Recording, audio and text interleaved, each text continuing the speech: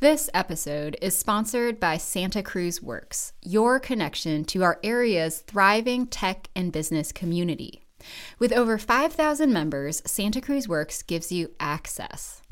The largest monthly tech events, solutions for your startups and businesses, connections to the hottest jobs, and the latest news about local companies, their stories, and best practices. Subscribe free to the Santa Cruz Works weekly newsletter today. santacruzworks.org/podcast.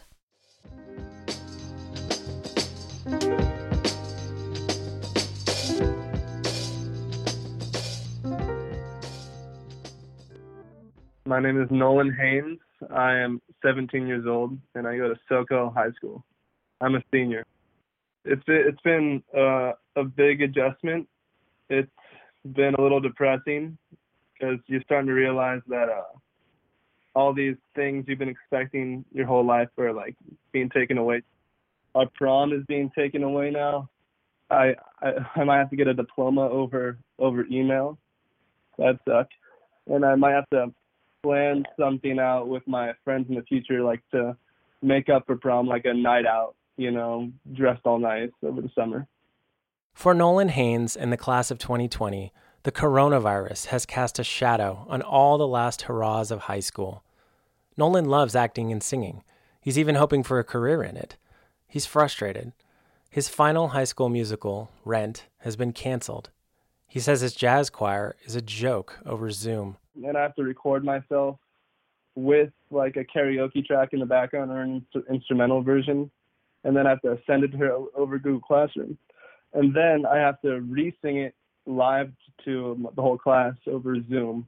And that's been really tough because none of us can hear each other. And it's very laggy, and it cuts out a lot, yeah. I'm Stephen Baxter. And I'm Kara Myberg Guzman. This is Santa Cruz Local. Nolan's story is just one of the dozens we heard over the past week. Teachers, parents, students, all of them suddenly thrust into this new world of online distance learning. With our stories over the next few weeks, we want to talk about solutions. We want to shine a light on what's working. For this episode, we tackled two questions. What's working for students and parents with distance learning, and what can we do to help kids get comfortable with the new normal? These two questions were inspired by the Solutions Journalism Network. They're trying to get newsrooms to not just report on the problems, but focus on the solutions. What we heard were anecdotal successes. We don't have hard evidence. Everyone's figuring it out as they go. We kept hearing from teachers, we're building the airplane while it's in the air. But we think these approaches are worth hearing. Maybe you can pick up some tips for your own family. But first, let's hear from two parents about their challenges. Here's Joe Fleming. Joe has been working from home since the lockdown. She has two kids, Ollie, a high school sophomore in Scotts Valley, and Hannah, a sophomore at UCLA. Hannah is immune compromised. She's home early from school. I interviewed all of them over their back fence. I wanted to give them ample distance. We're in our best isolation clothing, which means like we've put on our clean pajamas. Oh, look at Jedi. Just watching. So that's been our story. I'm lucky enough that I can work from home, and so is my team. And then my husband has been sick since day one. And so he's been isolated. Kai's been isolated downstairs just because, we have immune compromised issues going on. And so we've been bringing him meals, and it's hard not to have that person with me. And especially for him, too, I'm sure. But he's got like a nasty cough, and so we're just keeping him isolated. Even for families who don't have anyone sick at home, there are plenty of challenges. I talked to Allison Guevara. She's an education consultant and a parent on Santa Cruz's west side. For the past 3 weeks, she's run a local parent support group on Zoom. It's to help families deal with the lockdown and distance learning. Other parents have told her they're short on food. Others are worried about how they're going to pay rent. I'm privileged. I have, my husband and I, we have secure income right now. We have secure housing. We have a kitchen full of food. But for us, it's just like incredibly stressful. We are both trying to work. We have 3 kids. We have a 10, 7, and 1-year-old. And, that first week, they're like sending us home like curriculum and assignments. And like, we have like a full schedule of meetings. We have a baby. I'm nursing. And so that just that like that terrible stress and panic kind of that comes up. I think, and I've talked to one of the moms I talked to, she's like, I feel like I'm breathing underwater, like I can't breathe. And so I think there's like just this whole level of just like emotional support and so, mental health support that is just like really needed so that we can be present for our kids and also just so we can just get through it. And then I think once those needs are met, then we can start talking about like Chromebooks and like curriculum and academics. But we're not there. I mean, a lot of us are not there. It really depends on your situation.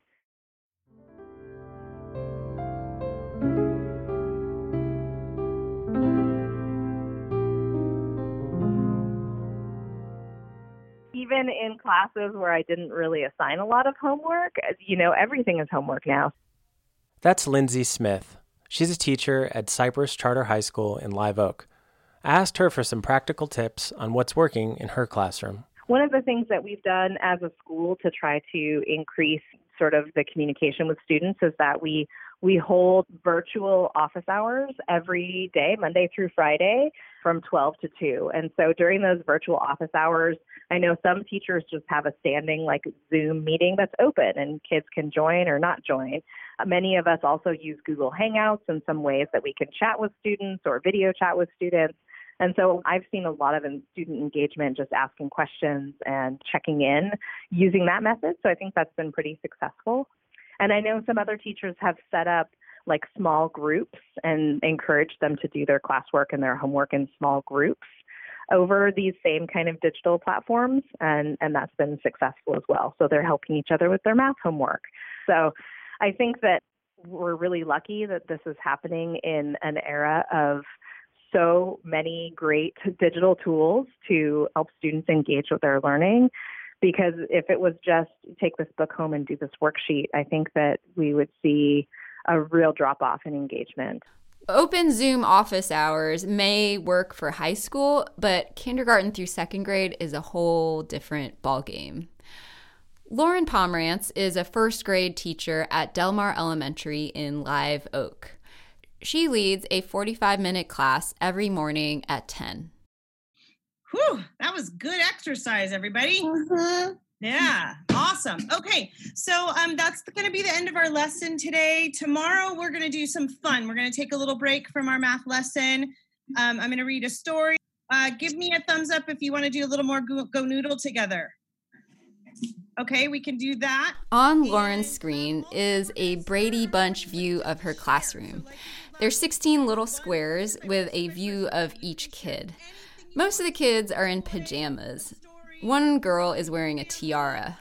Almost all of them are bouncing around, but it seems like they're paying attention. Okay, so we'll start tomorrow with sharing, and then we'll do some Go Noodle, and then I'll read a story. Okay, I'm going to open us up for some questions. If you have questions, I see Ezra's hand up. Hi, Ezra. I have Go Noodle somewhere on my... Lauren videos in from a corner of her bedroom. She brought home the classroom calendar and their class mascot, Danny. He's a stuffed dog. She said those reminders of the classroom give the kids a sense of normalcy. I asked her what's working in her first grade classroom. I'm just a super believer in routine, even within like the lesson that you teach. So, as I've transitioned from just getting online into the Zoom meeting and just talking and listening to all the kids share about something, now that I've moved into teaching, I'm bringing back a lot of those same teaching tools that I use. So they're reminded of, oh, this is what we do. We do the counting, and then we do some number writing, and then we do this problem, and then we go, and they fall back into that routine very, very easily. So I'm just trying to keep everything as much of a routine as I can, and also just making sure that they see me having fun in that I think it's really important that kids see this as not a stressful time, but that is just an opportunity to learn in a different way, and we can still have fun together in this new way. One of the things that's been working for Live Oak School District is getting Chromebooks out to their students. As of this week, all 3rd through 8th grade students had those laptops. For the younger grades, the Live Oak Schools Foundation is raising money to get them laptops too. On Wednesday, more than 200 third grade parents lined up outside Del Mar Elementary to pick up the Chromebooks for their kids. Marilyn Rocky, the principal, handed them out personally. She spoke to each parent as they drove up. She asked them how they're doing. I would say out of the probably 250 cars that rolled into our drive aisle today, I had less than 10 families tell me they're okay right now. Less than 10. So everybody's struggling, and a lot of it is families are conveying the message they don't feel they're doing enough. They're feeling like failures. They're feeling like, how can I do my job and teach at the same time, because that's not what I do. And we have families that have to leave their kids home, to be watched by an older sibling, and then come home. How do I help my kids with all this schoolwork? So, our message to all these families is you're enough. And we want you to take a breath and know you are enough. You're everything your child needs right now, as long as you can be emotionally present and just be there for them. This is the recurring theme. We heard this from just about all the educators we spoke to. Parents, do what you can. Don't beat yourself up, they said. A teacher from Pleasure Point told me, whatever your kids are missing in school now, they can always learn later, when this crisis has passed. So the most important thing is that kids feel loved and secure. Here's Allison Guevara again. She's the parent who runs the Zoom support group. This is a radical change in our daily lives, and we really need to name it and be compassionate and understanding with each other and with our children. And I just think that it's still in the early days, and there's still so much to learn and figure out.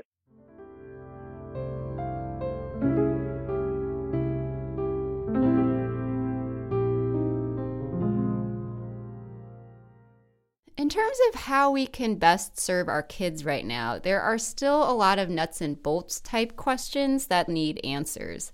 For example, how many kids in our county still need access to computers and Wi-Fi? And how are teachers now going to navigate report cards and advancing kids to the next grade level? The county leaders we spoke to don't have hard answers yet. Things are moving fast. A month ago, before the lockdown, about 4 out of 5 public school students in our county were not ready to learn from home. They either didn't have a device or they didn't have Wi-Fi. That's according to the County Office of Education. Since then, local schools have distributed tens of thousands of Chromebook laptops to students. Internet service providers like Cruise.io in Santa Cruz, and also AT&T and Spectrum, have offered reduced cost connections for low-income families. Chris Monroe, the superintendent of Santa Cruz City Schools, wrote to me by email Sunday. She said her worry is not devices, but internet access.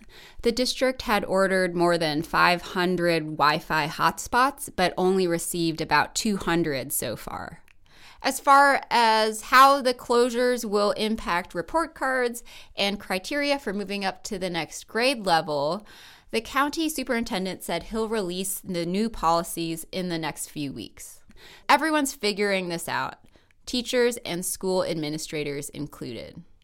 And life goes on for high school seniors. For Nolan Haynes, the SoCal High senior in isolation, at least his phone's still lighting up. Like, girls are starting to hit me up now. Like, hey, I thought you were cute, and now it's quarantine, I don't know what to do. I'm like, are you serious? Now's the time? I'm just telling them it's a little too late because, like, I don't know, we're all going to college, and yeah, I'm just not going to be in the area. But I don't know, it's just still good to get the attention.